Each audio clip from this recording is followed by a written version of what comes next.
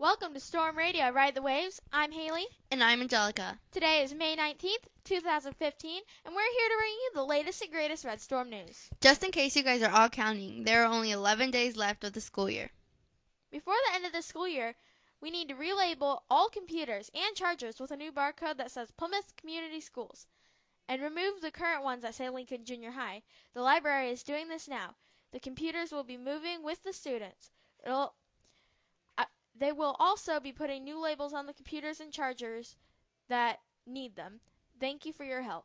All teachers, will you please look around your room for any books or magazines that belong to the media center and return them promptly? Mrs. Day does not want to charge students for books or magazines. If she does have to, she will start calling parents today so that they can help their students remember to return their items or pay for them. Remember, all library books and magazines are due back Friday. Computers will start staying at school Wednesday, May 20th, and will be collected soon after. Attention, current 8th grade students who are looking forward to getting involved in high school. There will be elections for student council and class offices on Thursday, May 28th.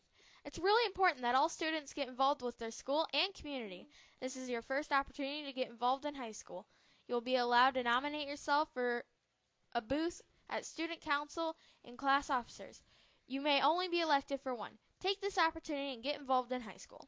There will be a call-out meeting for the Plymouth High School Robotics Club this Thursday, May 21st, in room 139 at 3:30. If you like robotics and want to continue to work with them, be sure to attend this meeting.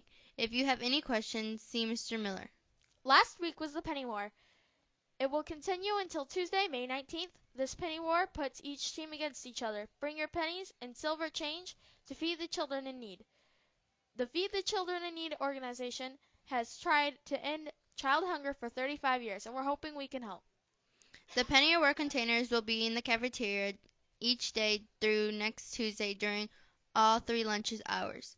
The winning team will get a pizza party during Max Time on Tuesday, May 26th. Today we have one birthday. Happy birthday to Alyssa Gritton. Sorry if I pronounced that wrong. Happy birthday from all of us here at PTV2. All 8th grade students who are interested in high school swimming, there will be a call-out meeting today in the cafeteria during Max Time. You will get information about the summer practices, weights, and more about the season. Speaking of weights, there will be a summer weights call-out meeting tomorrow.